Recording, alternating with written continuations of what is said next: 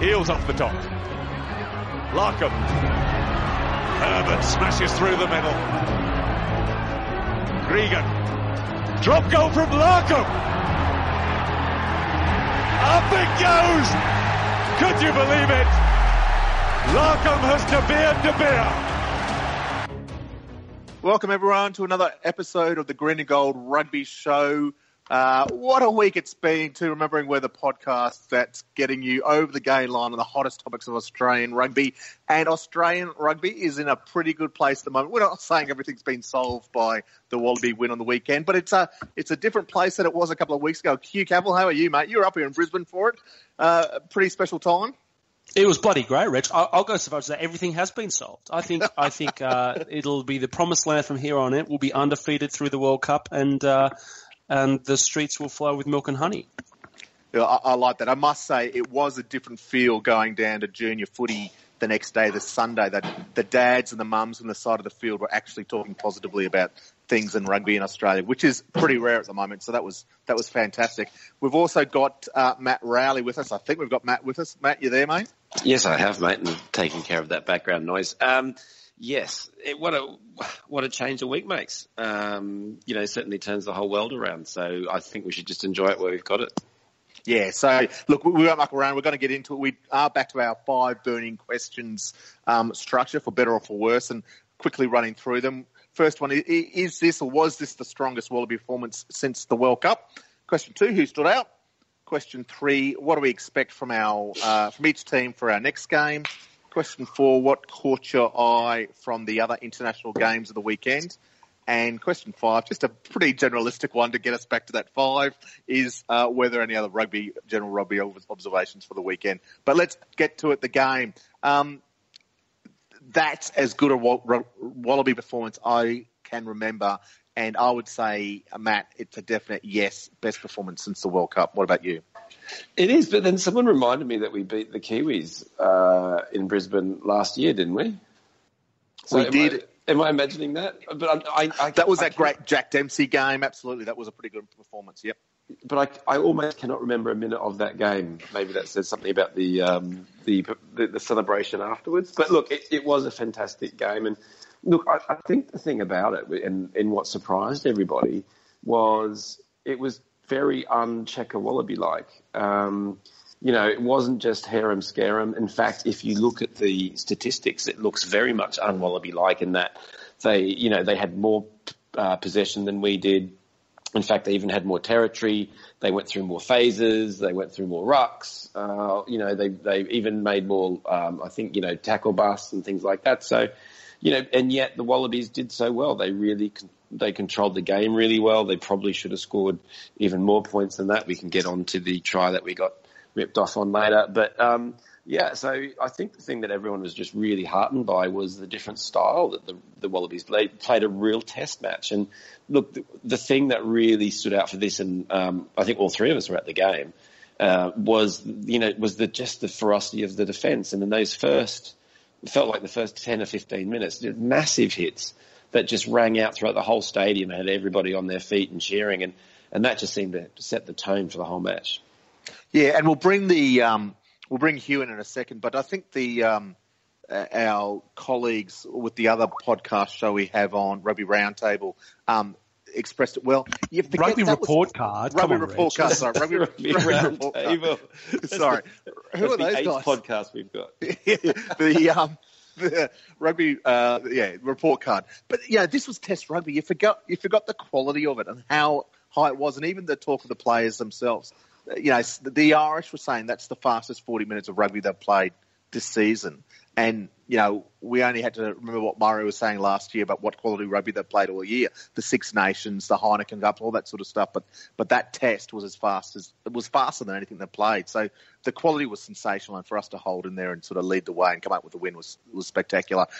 The thing about that All Black performance last year, it was the last test of the domestic season. I think it was a It was a third test. Was it the third? It was out. It wasn't necessarily even a rugby championship game. And look, we can't underplay beating the All Blacks, but it was a very good performance. But maybe we had forgotten about it in the hustle and bustle of record losses to England and Scotland and Italy, even almost doing a number on us too. But this was fantastic, and this was an 80-minute performance, and now I feel bad now that you've brought that up. I need to go back and watch that test. But this was an 80-minute performance of intensity like I cannot remember from a Wallaby team since 2015.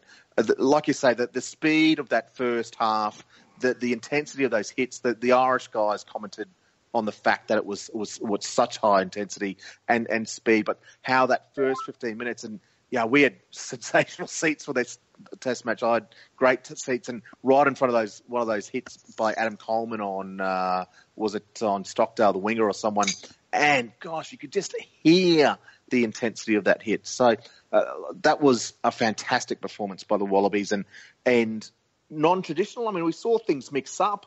We saw, odd, alignments in attack with Izzy, at 10 and Karevi on the wing, and I didn't quite understand what it all meant, but it seemed to work. And I guess, as we alluded to last week, Matt, I guess what started it all was Izzy in the air from the kickoff and to quickly afterwards. And we talked last week about the fact that the Waratahs had discovered him in the air and his aerial abilities, but it was a key aspect of this game as well. Yeah, we did, and we saw some more of what the Waratahs had been doing with him a little bit earlier in the season as well, where they kind of get him to, chase a high ball from the wing, and that worked really, really well, on a couple of occasions. So, there seemed to have been, quite a lot of thinking there around, what they wwere going to do. I mean, I was just rewatching some extended highlights of it just now, and you also realised, I mean, I guess they'd put the Irish under so much pressure. Stuff just didn't go in Ireland's way. Like, there was a couple of times when they were making breaks down the wings, and they put a kick in, and the kick either went out, or there was one that Izzy jumped up and fielded, and it was those sorts of things where, if it's going the Irish's way, then that kick stays in, and they chase one through, and they get a try, and all of a sudden we're under pressure. But look, it didn't happen because I think our guys, the pressure was going back the other way, which was great to see. And then the other thing was, how long has it been since we haven't shipped that many points? Just the defence. I mean, what's happened there? I mean, suddenly it's completely tightened up.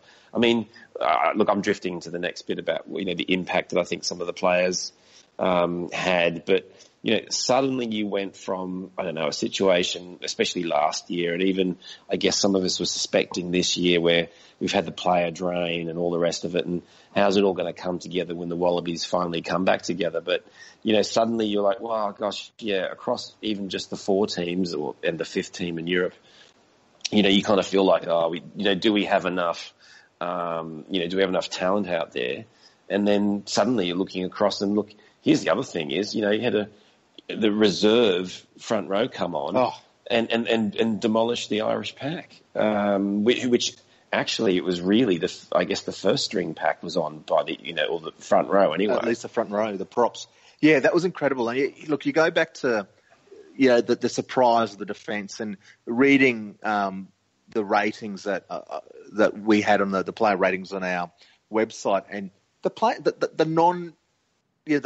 lack of missed tackles. So I think Sio and Kepu neither missed a tackle, and they both made 10 or 11 tackles. I think Timu was the same. I think Pocock was the same. I think I don't know if Coleman missed a tackle, but just going through the stats, I mean, that's phenomenal. It was world class type stuff. And like you say, it was big, and some of those hit the mark. Was it Beale's early tackle on kind of Murray, the halfback, was huge. Like we said, Coleman's on, I think it was Stockdale, was huge. There was some significant tackles. Hooper did a big one on Carberry, a massive one on Carberry, which really looked like, the young fly half might have to be taken off, which was probably the worst thing for us at that stage, because Sexton would have come on. But, those big hits really have an impact on a team. And it was, like I could say, that was happening in the World Cup, and we haven't seen it much collectively since. Yeah, well, and two of those hits you just talked about. So I think it was the Hooper one on Carberry, and I think it was the Beale one on Murray. Was when they were kind of, I guess what was the phrase I'm looking at? Almost like they were kind of in back play. So they were both coming around to receive a second pass, and they were just two great reads where both of them came out completely out of the line. But that was homework, right? Yeah. They'd obviously been doing their homework, and again, I guess that was the very un-Wallaby-like thing that we got used to, was we weren't just going out there and just playing what was in front of us. Clearly a lot of homework had gone on, and which is pretty interesting considering they'd only had a week together. I mean, that's the other thing. I mean, incredible. Great combinations and all the rest of it, and really hadn't had that much time together. So, look, you're kind of hoping that that in fact it can even get better the following weekend. And just to go back, just the general tackling, like you said, again, when you rewatch it, you go, geez, there's not too much the Irish did wrong. I mean, they looked really crisp and fast out wide, but our guys just weren't missing those tackles that otherwise would have opened them up and set the Irish free in back play. So, I mean, just really, really solid performance. I mean, look, the one thing though was probably around the line out. Again, I guess that's another thing for improvement in the weeks to come. If we can get that firing, that'd be great. But obviously something either rusty or I don't know if it was Parengarosa or whatever, around him being new. Yeah, well, let's have a talk about it in a second, because the other aspect that I thought stood out, and if you remember, Matt, back to last year, and I remember you having particular issue about this and how isn't it rectified. But when we were watching that Scottish Test match in Sydney, and I think we had just sort of struggled to beat Fiji and Melbourne the week before, and then I was at the Italy Test at Suncorp the week after, and one of the glaring things was the complete lack of fitness of the Wallabies.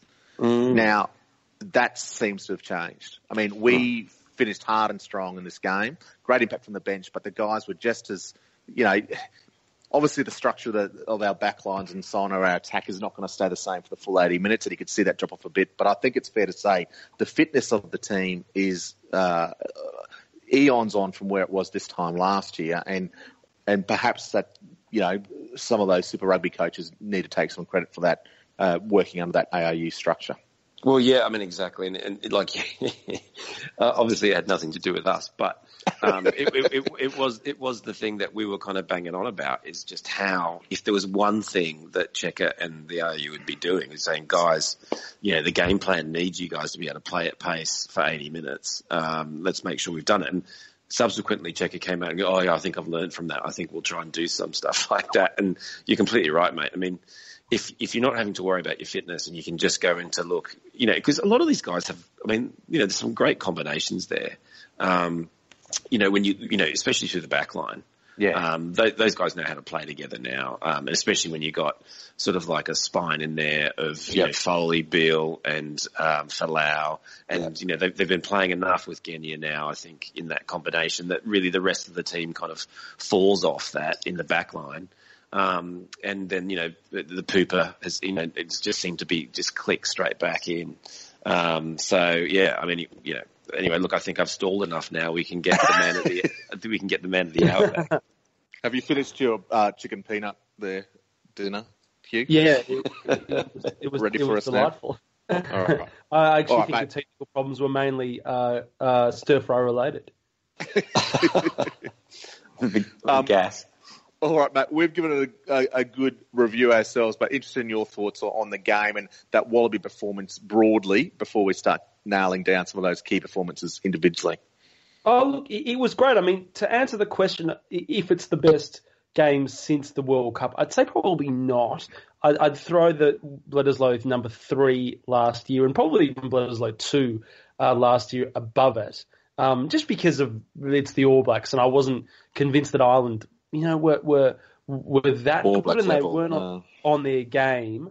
I think time will tell. But look, it was great to see. I mean, look, let's not go too far, and I think we'll be in a better position to judge after this week, certainly.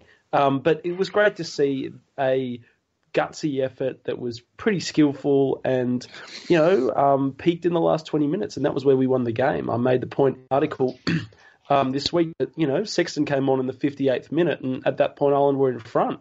So, you'd think then, and I was certainly at the time thinking, we're in trouble here, because I would have hoped that we'd have a big lead before he came on. Wasn't to be, but we turned up and we made the big plays in the last 20 minutes and kept our composure through some, refereeing decisions that went against us. And we showed composure and discipline and skill that I think it's fair to say we really haven't put together like that for a long time. And to do it in the first game of the season was especially pleasing, because with just a week to prepare, what that means for the line-out, what that means for the back line, what that means for the defensive line. Obviously we were facing an uphill battle, and the fact that they got it done like that is really pleasing, and you have to think that they're going to be better for the run. And coming into Melbourne, it just sets up an absolutely sensational encounter, doesn't it? It does, and by all reports, a full house down at Melbourne, if not near enough too. Which was the other positive from the night, lads. Was it 47,000 people at Suncorp, and you would hope a game between number 2 and I think we were 4 at the stage, maybe even 5 at the stage, would draw a crowd. But the state of rugby in Australia and Queensland itself of recent times, that's not guaranteed. So I was thrilled to see a huge crowd, even if a large chunk of them were wearing green. Yeah, it was brilliant, and it was a great atmosphere there as well. It was a really good night. Yeah. All right, well, let's move on and start looking at some of those individuals. I think we can talk about those aspects that didn't get quite right, maybe in point 3, where we look at that, how we improve for the next game or what we can expect from the next game. But let's talk about some of those standout performances. And for me, this is a hard one. We'll end up naming the entire team just about. There's probably a couple of players who weren't as outstanding as we'd hoped or at the level we would hoped. But gosh, across the park, it was a pretty special performance. You correct? It was. So I suppose if I'm highlighting individuals, I've probably got to think slightly outside the square, because certainly we've the obvious ones I think have been fairly well covered. I think the guy that I think had a underrated good game that has probably slipped the eye of most commentators, I believe, is Dane Haylett-Petty. I thought he was a real rock at the back.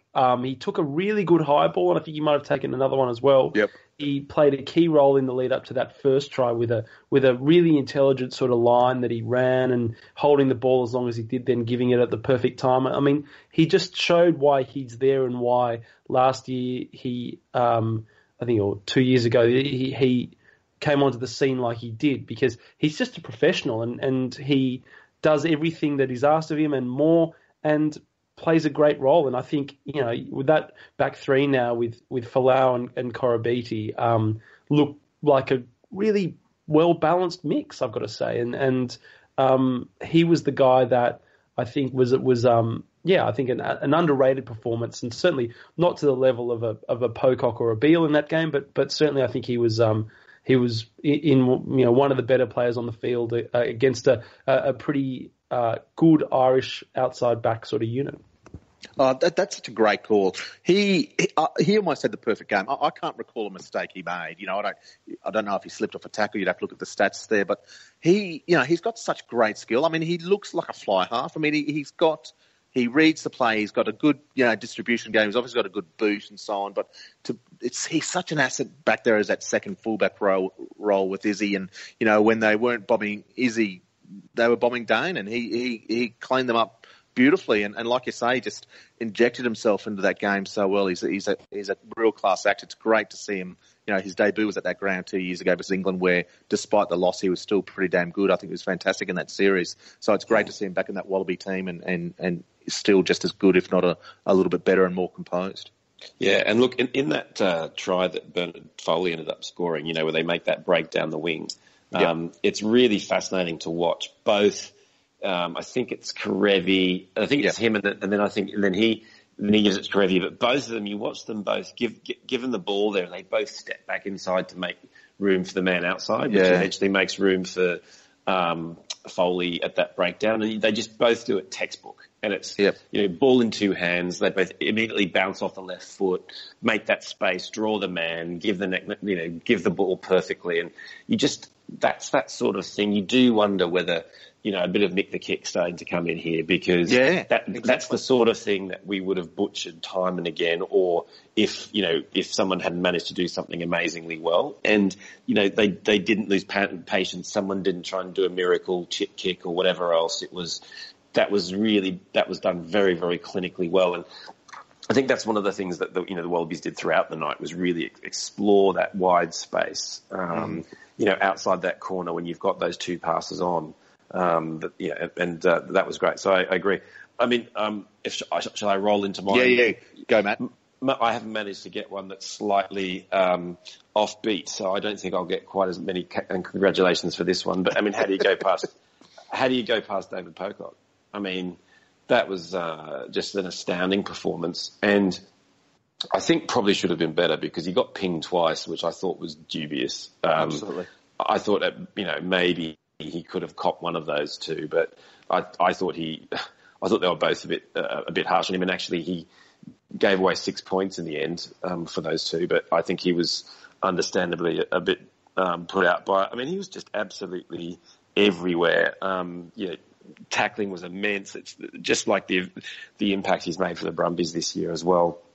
I think he made something like 10 tackles. Actually, I've got 15 tackles here actually on the Wallaby website. It's saying he missed 2, but then won 3 turnovers, and I think pressurised a couple of penalties as well, and then went and scored a try. He was absolutely everywhere, and I think he's one of those things. Just as those massive tackles made a big impact in our psyche, I think when the opposition started seeing him pilfering those balls and getting latched on, you could see them start to panic and realise they were going to need to rethink their breakdown strategy. And just while we're on that, on their breakdown strategy, it's really fascinating. Murray Kinsella was on last week with us, and he was talking about the number of tricks that Ireland have got up their sleeve around the breakdown. Have a look at how they clear Pocock out. And actually they use it in 2 out of 3 rucks. And look, I'm willing, people please put in commentary what you think about this in the comments or on Twitter or however you want to hit us up. But it's really interesting to me, because what they do is, rather than try and take the jackal out, straight on, or kind of grab them and then do that kind of crocodile roll, what they do is they kind of latch on, but then they basically walk around the ruck and clean them out sideways. Absolutely. Which basically, and they quite often end up with their legs, basically, completely on the wrong side of the ruck and roll the jackler out that way. And I really struggle to think that that's fully kosher. No. Because I would imagine that if you were an attacker coming in to go for, to try and ruck to try and move people off the ball, and you did that, you'd get pinged straight away. So I struggle to understand why a defender can do that. But Ireland was literally doing that in 2 out of the 3 rucks, and you just kind of get used to it. You just sat there looking at it, and then you go, hang on a minute, is that really coming really through the gate, and is that really not moving around the side? But it's very hard to defend, because obviously Pocock's, he's bracing against what's in front of him, not to what's to the side of him. So anyway, a fantastic game from him, I thought. But what a tough prick he is. I mean, I was watching that and just going, he gets over the ball. Every ruck he's over the ball. And exactly as you say there, Matt, whether it's legal or not, he cops an absolute battering over that ball every time. His body just, I know it's made of metal or something like that, but he just cops it. He's just such a tough prick. But look, I remember that game brought back memories. I was with a mate and he reminded me of it. Me sending him an email telling him about seeing this Australian schoolboys game at Ballymore. So it's some relevance there back in 2006-07. And I'd heard all about this Kurtley Beale and went and watched him, and Beale was sensational. But the guy who did all his tackling for him was this guy I didn't know of, and it was David Pocock. So just to see them together on the field last Saturday night, same positions. Oh, no, I think Beale played 10 in that test, that schoolboys test. But Beale at 12 and Pocock at 7. And just absolutely outstanding. And, Bill Pocock copped some flack, or at least the ARU's copped some flack for that sort of, deal he got with the being paid to have a year off last year, and Beale's obviously copped his fair of flack, but geez, they were sensational for the Wallabies. Such critical plays. And I think Beale had a more significant game than Foley and probably got involved a little bit more than Foley. That was obviously part of some game plan there, but he was just remarkable and just so, I guess, crucial to the outcome of that game. So yeah, I think that's a great call, both of them. And I can't add any more. I thought, Korobidi was spectacular. I'm such a fan of his play that, that first kick through is almost from the kickoff, was it not? I think so, yeah. That he just timed to perfection and smashed his opposite number. I can't remember Stockdale or Earls, but it was just a perfectly timed. It was Conor Murray. Yeah. Oh, Conor Murray got hit he like got 3 smattering times. there, didn't he? Yeah. Yeah. Which was great because it really rattled him by the end of the game, which was brilliant. It did, because he wasn't his dominant self by any means. But Korobidi was fantastic. And Coleman, I've just got a huge man crush on. I love his physicality. It's what we've been crying out for, in that position for some time, probably since, the Eels retired. Not that Eels was known for his physicality, but just, the presence he has around the field for a lock is just spectacular. I thought, those two, for what they offered was fantastic. So, awesome stuff by the Wallabies. The other guy that surprised me on the replay, and he's one of Cavill's favourites, but also he's copying a bit of pressure from the bench, was Kepu. Kepu, was a bit anonymous to me during the game, but watching the replay, he made a lot of really crucial tackles at crucial times. Just, when Ireland were getting a bit of roll on, if you see that in the replay, you see he popped up the right time at the right place, this sort of thing. So, he made 11 tackles, missed 0. I mean, it's amazing. It's fantastic. Australia's greatest prop. I mean, that's all you can say. Of the century or something, wasn't it? Okay, yeah. But just going backwards there for a second, as you're talking about Coleman, great segue. So did he rightly cost us a try? On the weekend. So the Folau's disallowed try, which got rolled back. I don't know how many phases it was, and because Coleman had taken the wrong player and tackled him. What's your guys' take on that then?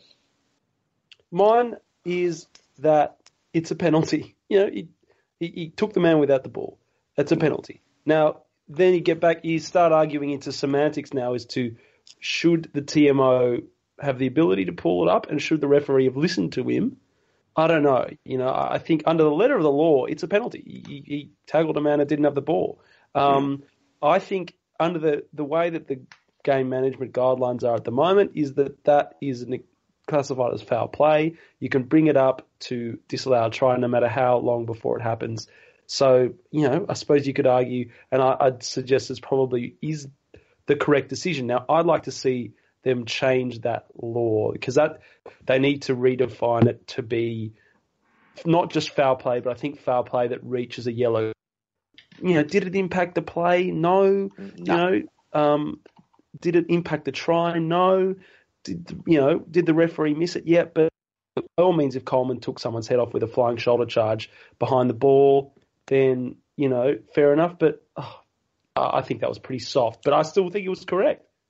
Yeah, I just dispute that it's foul play. I mean, I guess, like you say, that's the interpretation they go for these days. But it was a dummy runner he hit, and I think the issue was that he followed through with the tackle. If he sort of made the contact and pulled out at some stage, it probably would have been clear. But to call that foul play is ridiculous. It was a dummy runner that he opted to tackle, and he tackled him. It had no impact on the bearing of the try. That guy was not even part of the play. He was specifically there to draw in defence, which it did specifically and actually did, more than well.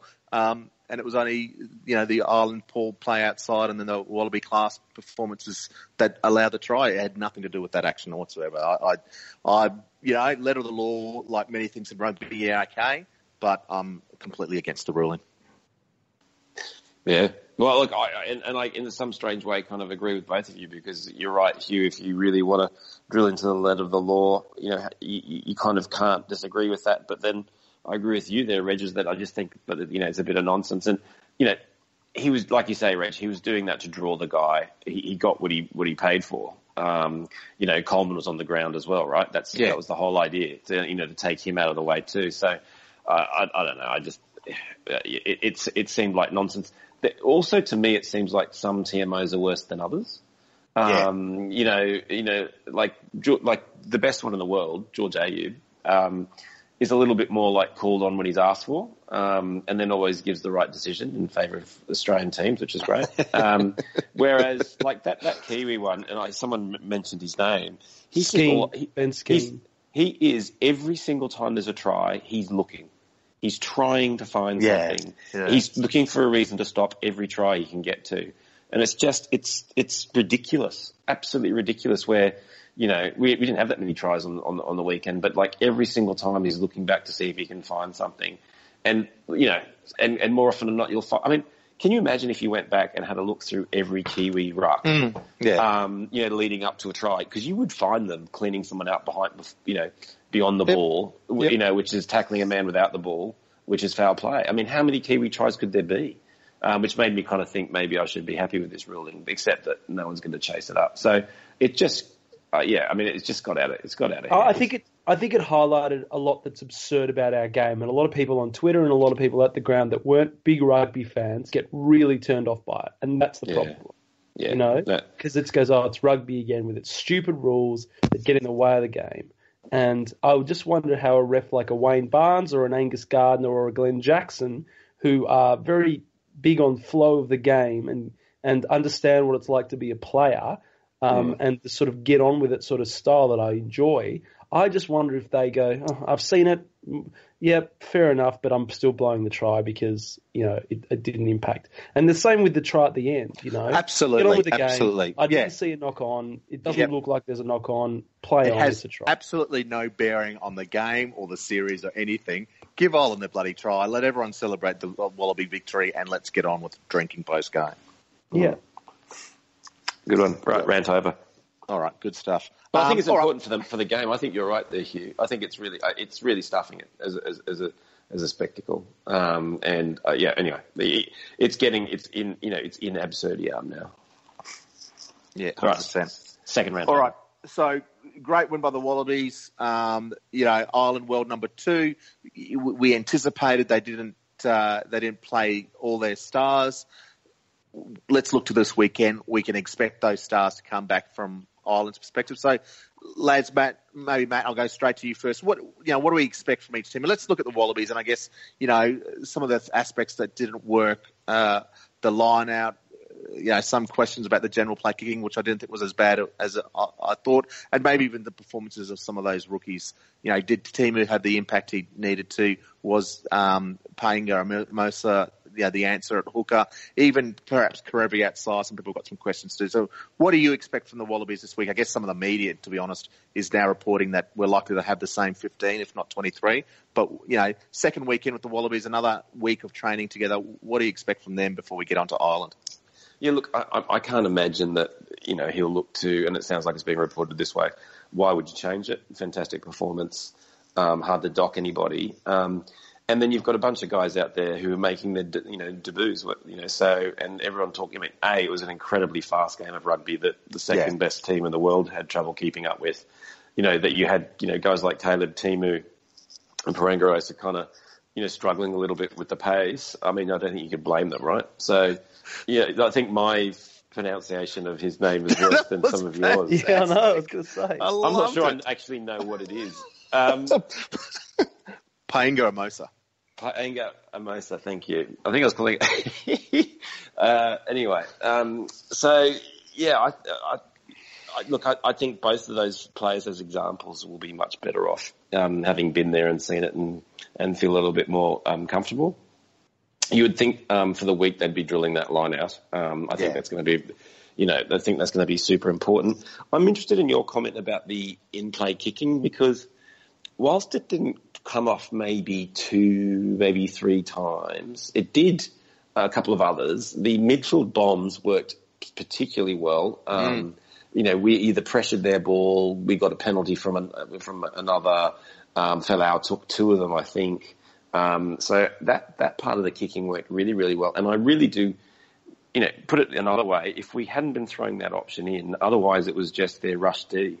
That we were just going to get swallowed up by all night. And I think them showing that intent obviously meant that, that those outside backs couldn't all just come screaming up. So I wonder whether actually that worked pretty damn well, and we'll probably see about as much of it as we did this week. But maybe they might even come off a little bit better. I was actually super impressed with the kicking. It was just some of the comments in some of the forum, but I don't think the analysis, understanding of what Ireland, we would to expect from Ireland in that defence, like you say. I thought it was fantastic. I thought it was spot on. I think Gani's kicking game was as good as we've seen too. I think he put some fantastic placed and timed kicks as well as Beale and the like, and I think it worked perfectly for us. Yeah, look, I don't have much more to add from a Wallaby perspective than that. I think you're right, the line-out will bear on, but I said this in the forum, I'm not too concerned about the line-out. We've got two wonderful jumpers. I'd much prefer the balance of that back row than bringing in a third jumper for the sake of it, whether it be Lucan Tui or Ned Hannigan. I think the combination of Hooper and Pocock with Timu, I think he deserves another shot. And if there's a change, I'd like to see him get the chance to run a bit wider. We know it's not Super Rugby. He doesn't always have that latitude to run with a bit more width, but I just hope we get to see a bit more of his running game because, this defence has got to be tough to crack. And he's one of those guys that has proven, at least in Super Rugby, that he's got that ability to make the odd break and sort of change a bit of a match like that. So hopefully we see a bit of that. Hugh, what about yourself? Anything from a Wallaby perspective? What do you expect to see from this team, whether they'll change things up tactically or team-wise? Oh, look, I think it'll be exactly the same, and I hope it is. I mean, I feel like we should almost come out and say we're going to play the same way, and we're going to keep kicking the high balls, and Israel's going to keep catching them, and you can't do anything to stop us. And I think the line-out's one of those things where, I was watching it at the game, and I don't know if it really came through on TV, but it was a shambles. They were coming up to the line-out, and they didn't know who was where. And exactly, yeah. Supposed to be standing, and that just happens when you've met people the week before, and you can't blame Payne Guramosi, you can't blame Coleman, you can't blame really anyone for it. It'll just get better. And you're right about Timu, Reg. I think he was a bit unlucky in the sense that the 60 minutes he was on the ground, we barely had the ball, and I don't think he even touched it in attack. So, I mean, I think he needs another week to show. And I was impressed with the way that he cleaned out and the way he latched onto the Irish ball as well. So I think he played a really crucial role if it wasn't a ball-carrying one. So, yeah, more of the same, I think, is probably what we're hoping for, with probably just a little bit more fluid in attack, especially in because it did take us 60 minutes to get going, and if we can get into our stride a little bit earlier, and keep being smart about ways to get around the Irish umbrella defence, which was why we saw Folau at first receiver and Beale and Foley running the wider channels. I mean, for that reason. And it's the same with the short kicking game. If we can keep that up, mix it up nicely, I'd like to see a bit of pick and go being thrown into the game. But I mean, that's something that maybe we can look out for this week. Just a bit attack them around the fringes as well as out wide. So explain to me the Folau thing. Was that just to give our playmakers, our passers, a bit more width to get around that umbrella? Well, look, is that why you're saying that? That was my read on it, and I'm not sure if it's necessarily correct, but I think it's to pin the inside fan to Beale and Foley, your second and third receiver, which are your crucial decision-making spots with a ring defence, with that umbrella defence. So they'd be in a better position to either to get outside and throw those long passes to Korobidi and Haylett Petty and Karevi. It sounds right, because I've read a bit of criticism of young Stockdale, who obviously had a fantastic Six Nations for the Irish, about his positioning in defence and how easily he was got around, but that would seem to play with that sort of tactic by the Wallabies. So it'd be interesting to see what comes on. All it left was Karevi on the wing, who's a lot slower than a Korobidi or a Haylett Petty even, but it'd be interesting to see which way the Wallabies play. So let's look at the Irish now, and obviously some of those key players they brought off the bench. Johnny Sexton will start at 10, you'd imagine. Tug Furlong will start at tight head prop, more than likely, although he was dished up by Tom Robinson and in combination with Latu and Tupou towards the end of that game. He did prove a fairly handy ball runner, as we know he is. Who else comes in? Not too sure. Your mate Gary Ringrose might start there at outside centre. Ringrose. I can't do the full impression because it's quite late and my housemates I think are asleep, and it requires a degree of volume. So maybe next week. Yes, exactly. Well, if we pull one off, we would expect it to start with that. So those guys will come in. I was largely unimpressed by the Irish attack. I thought it was pretty one-dimensional, but I put a lot of that down to who's their big inside centre, the Kiwi, Bundyaki, who I thought was pretty average and pedestrian. Obviously a sizable lad, but not much there. So it's got to be a different kettle of fish, particularly with Sexton. He's obviously such a class act at 10 there. I think I agree with you, Reg. And the point I made in my article was it was interesting. I thought Ireland played a lot like the Wallabies had in last year and years previous, because they just kept holding the ball and kept sort of banging their head against our brick wall defence and expecting something to crack. And they had no plan B. They had, there was no changing up of attack. There was no variety at all. It was just that sort of sticking to that pod structure and keeping a few second man plays to throw to their outside backs, and it was just so easy to read. And there was no control of the game by territory. There was no kicking game. There was no variety. There was no anything. And, of course, then they started dropping high balls and missing penalties, which, again, is a leaf out of the Wallaby playbook. So, look, I think they've got a lot of room for improvement. And I think Ringrose is one of those key guys, because I think they just lacked that bit of spark outside, in that 12-13 channel where, Beale and Karevi defended really, really well. But, they were never really tested. So I think they'll be throwing a lot more at that channel. They'll be bringing in... hopefully, Stockdale into the game a bit more, and Henshaw, who's a great player but never really got a chance, and then I think the other one would be probably just around, that front row as well, and Tig Furlong and Cronin and Healy probably be giving a lot more grunt to that attack as well. So. Probably just a bit stronger ball running, and then using that momentum with Murray probing a little bit more around the fringes and then releasing to his outside guys. Yeah, I mean, I think. Sorry, yeah, I mean, I know you guys was missing my gold there. Look, I would imagine, this is precisely why Schmidt wanted Carberry in this team, was to give him this experience, in the same way that our young guys were kind of taking some big ones and feeling the pace of the game. Carberry would have learned a load from that. But just imagine, if Sexton had been there, and I think, we really didn't get that, many probing tactical kicks and kicks from hand. And I think that's exactly like the thing that you were just talking about earlier, where they were kind of just running into a brick wall. I think we would have seen him mix it up a lot more, and put some of our guys who aren't brilliant.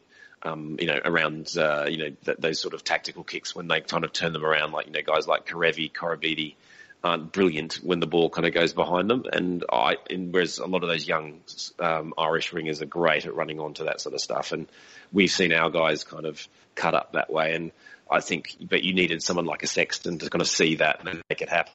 Carberry was ever going to do that. The one thing I hope that we don't change, actually, and actually Nutt has written a great article about it, published tonight, is I hope we don't put more on Tupou at this stage. I think he was brilliant from the bench. I think he's made for that for a good 20 tests. Because I think the other thing is just the impact that those legs have got in the last 20 minutes are fantastic. And, why wouldn't you let, Keps soak it up for the first 60 minutes and then, throw him on? And you could see the impact he was making, running at the line, just in helping set up that second try from Pocock. He was making some big impact, as well as obviously that scrum. And I just hope we don't kind of, if he goes and gets found out by some wily old prop like Dan Coles or something like that, then he's got to kind of, he's got all of that to deal with, and I just don't think he needs it at this stage. So I hope we don't do that. And the other thing I was going to say about Timu, we're talking about him having a quieter game. He actually made 14 tackles and didn't miss one. Yep. So, I mean, he obviously played a very strong defensive game as well. Yeah, quality tackler, absolutely. But he's got that ability with the ball in hand. I just hope we see that more. Look, it's going to be a fantastic second encounter, isn't it? Like that. This is what we wanted from that England series with us actually winning a game. So it's great to be 1-0 up in this 3-test series and heading to Melbourne with an Irish team that'll be bolstered by some very important players coming into their side. A pretty strong community down in Ireland. I think I remember back to that 2000 when we played the Irish. I've got a feeling it might have been at the MCG, but that was a huge Irish crowd. I think there was and there was also a whatever they call that Gaelic football or the AFL Gaelic football amalgamation game played. So there was a huge Irish crowd in town, albeit a World Cup, but there'll be a big green proportion of the crowd this weekend too. So let's hope the test produces of equal intensity and quality as well, and another Wallaby win. Lads, the next question's about the other internationals of the weekend. What caught your eye? There was obviously some pretty high-scoring games or some interesting games. That the Kiwis ran away from the French 52-11. The Japanese got over Italy 34-17.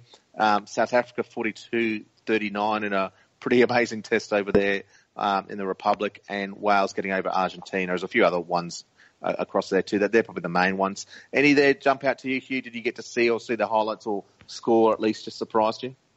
The England-South Africa game is quite remarkable. Yeah. I've watched half of it and then some extensive highlights as well.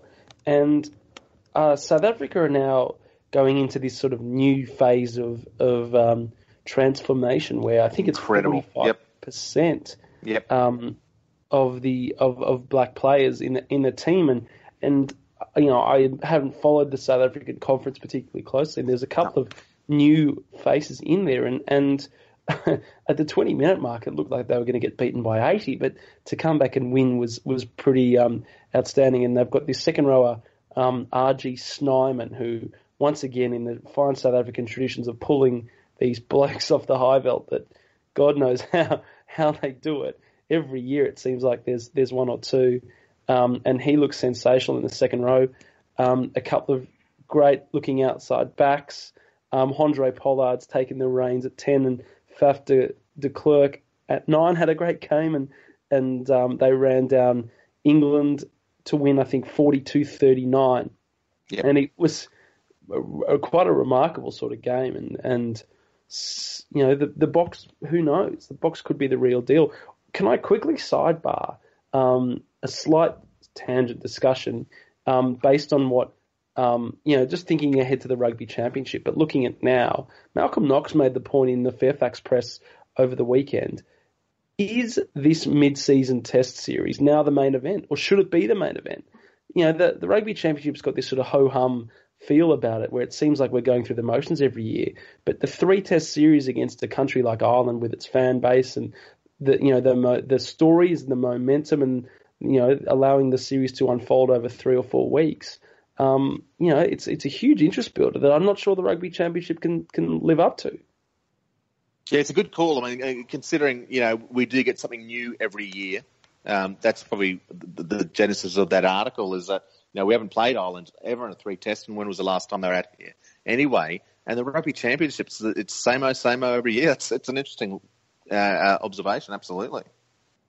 Yeah, I think that's a cracking observation, and again, having that 3-test series against the same team week after week, where you get to see the dynamics. I mean, what's going to happen this weekend? How they, what will we do? What will we add to our game? All the rest of it. I think that's fantastic. I mean, just going to that England-South Africa match, Hugh, like you said, was absolutely amazing. Quite helter-skelter, being played at altitude. I saw Andy Goode, the English international, come out and say for the life of him he couldn't understand why England are training out of Durban when 2 of their 3 tests are at altitude, and how that undoubtedly they suffered from it. But I will say this: I mean, South Africa's they were blooding, I think, 2 new wingers and a few other players and I think a lock.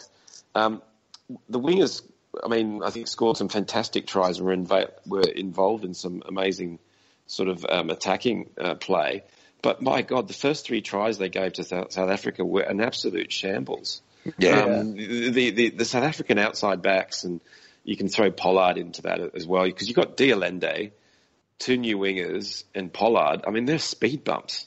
And I think England, demolished them in the first 20 minutes, kind of lost the ball, lost the plot, made mistakes for like the next sort of 40. And then the last 20 came back and managed to get within 3 points. So, yeah, very interesting. That the South Africans were definitely running very hot and cold there. And, I mean, Faf de Klerk had quite an amazing game. He's quite the pocket rocket. And then just while I've got the conch, I also managed to see at least the best half of the Kiwi France game, where it was a real arm wrestle there, wasn't it? Did you see that one, Rich? Yeah, I saw the same as you before I headed off to the Irish test. It was the French try was an intercept against the run of play, and the New Zealanders played about the worst half of rugby I've seen them play in some time. They looked pretty disconnected, a lot of drop ball, and so I'm remembering a lot of the rested All Blacks, I guess, haven't played much rugby of late. So we saw the real stuff in that second half, and I know there's a couple of controversial referee rulings around foul play, some that was declared and some that wasn't. But I thought that ref had a pretty good game, but that the Kiwis ran away with it that second half. Yeah. I mean, it was a bloodbath by the end. Yeah, and I don't think it's good. I mean, gosh, I don't follow the French rugby that closely, but as soon as I saw Bastareaud was captain, didn't feel with hope that this was one of the great French teams, unfortunately. But I think it'll be a little bit tougher this second test as well. All right, so that's basically internationals. Let's wrap up more broadly, lads. As we wrap up the podcast, is there any other general rugby observations? This is our chance to bring up anything that's happening in the rugby world at the moment that's caught your eye that you want to discuss, observe, get off your chest. Hugh, anything from your perspective? Women's sevens taking out the World Series, although it's sort of a bit of cold comfort, I think, because they got flogged again by the Kiwis in the final, which I think is the second straight tournament that's happened. And now we're on a bit of a losing streak with the Kiwis. So while we take out the World Series, I don't think anyone would conceivably argue that we're not number 2 in the world in terms of the current pecking order in women's sevens. So, congratulations, obviously a fantastic achievement to take out that title, which rewards consistency over the course of the season. But, it was a bit of a sour note to end. And in the men's sevens, obviously Matt's been following them quite closely, but fallen off a bit after their win in Sydney at the Sydney Sevens, and I think finished 5th or 6th, having not really challenged the title since Sydney. So, a bit of a flat ending. Remember Walsh's first tournament 2 ago? So was that Singapore? And they made the final. John Porch scored that amazing try in the corner against Fiji in the grand final that looked to seal the game, and then Fiji did what Fiji does and ran the length of the field and scored a try. So that was Walsh's first tournament 3 tournaments ago, and then we've done it out the last couple. And that they have gone back. I look forward to see what Tim Walsh can do with an off season, and how he reshapes that squad. But just going back to those women, and you bang on, the Kiwis are great, but we have also, this last half of the season, and whether it's, there's a lot of injury there. Elliot Green's obviously still out. Alicia Quirk missed the last couple of tournaments, and we've brought in a bunch of new players as well, making their sort of debuts or early forays onto the international scene.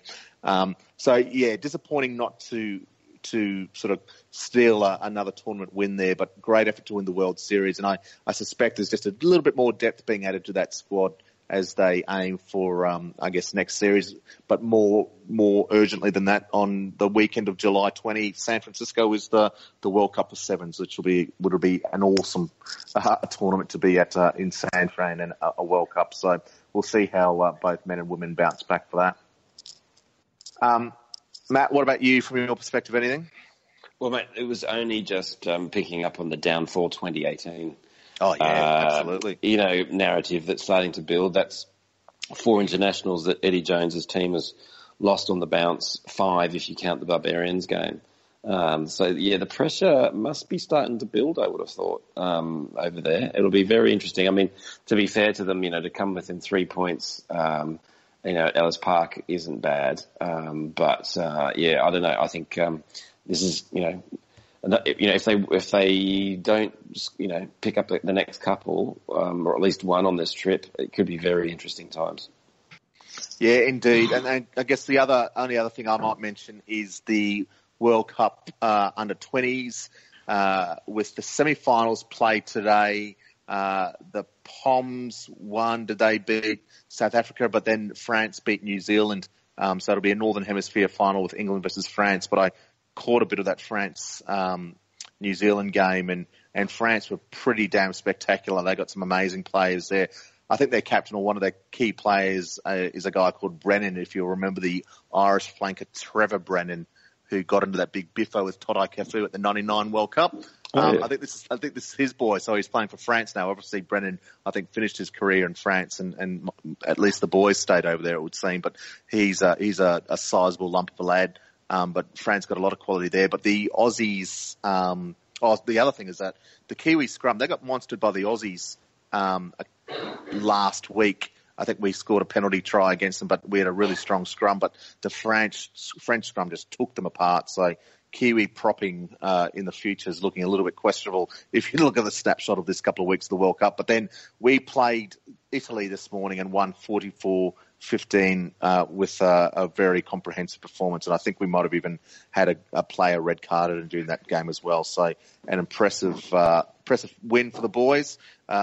Having lost their first couple of games, but obviously things turned around a little bit when they flew over some of those Super Rugby players, Hamish Stewart, Harry Hawkins and Jordan Petaia. So I think they might take on Wales for the Battle of the Fifth later this week or something. So we'll see how they go. All right, lads, I think that'll pretty much do us. Anything else you want to add at this stage?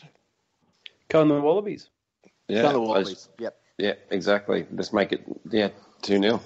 Yeah, let's hope there's a massive crowd in Melbourne. We have all our Melbourne fans get along and get amongst it and cheer nice and loudly, and everyone else watch it on TV and enjoy the success that or the hope that first Test victory gave us. So, Matt and Hugh, thanks for your time, and to Nick in the booth there, and to all our listeners. We'll catch you next week.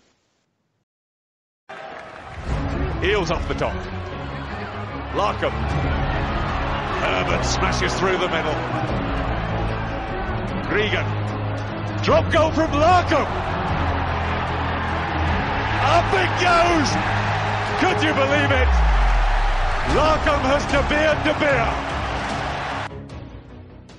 Reg, I think I've just dropped out. And I hope people can hear me. Yep. He's gone again. So right. I think he's having some. Yeah. Okay. So I'm back now. Sorry, some technical dramas at this end. I'll get.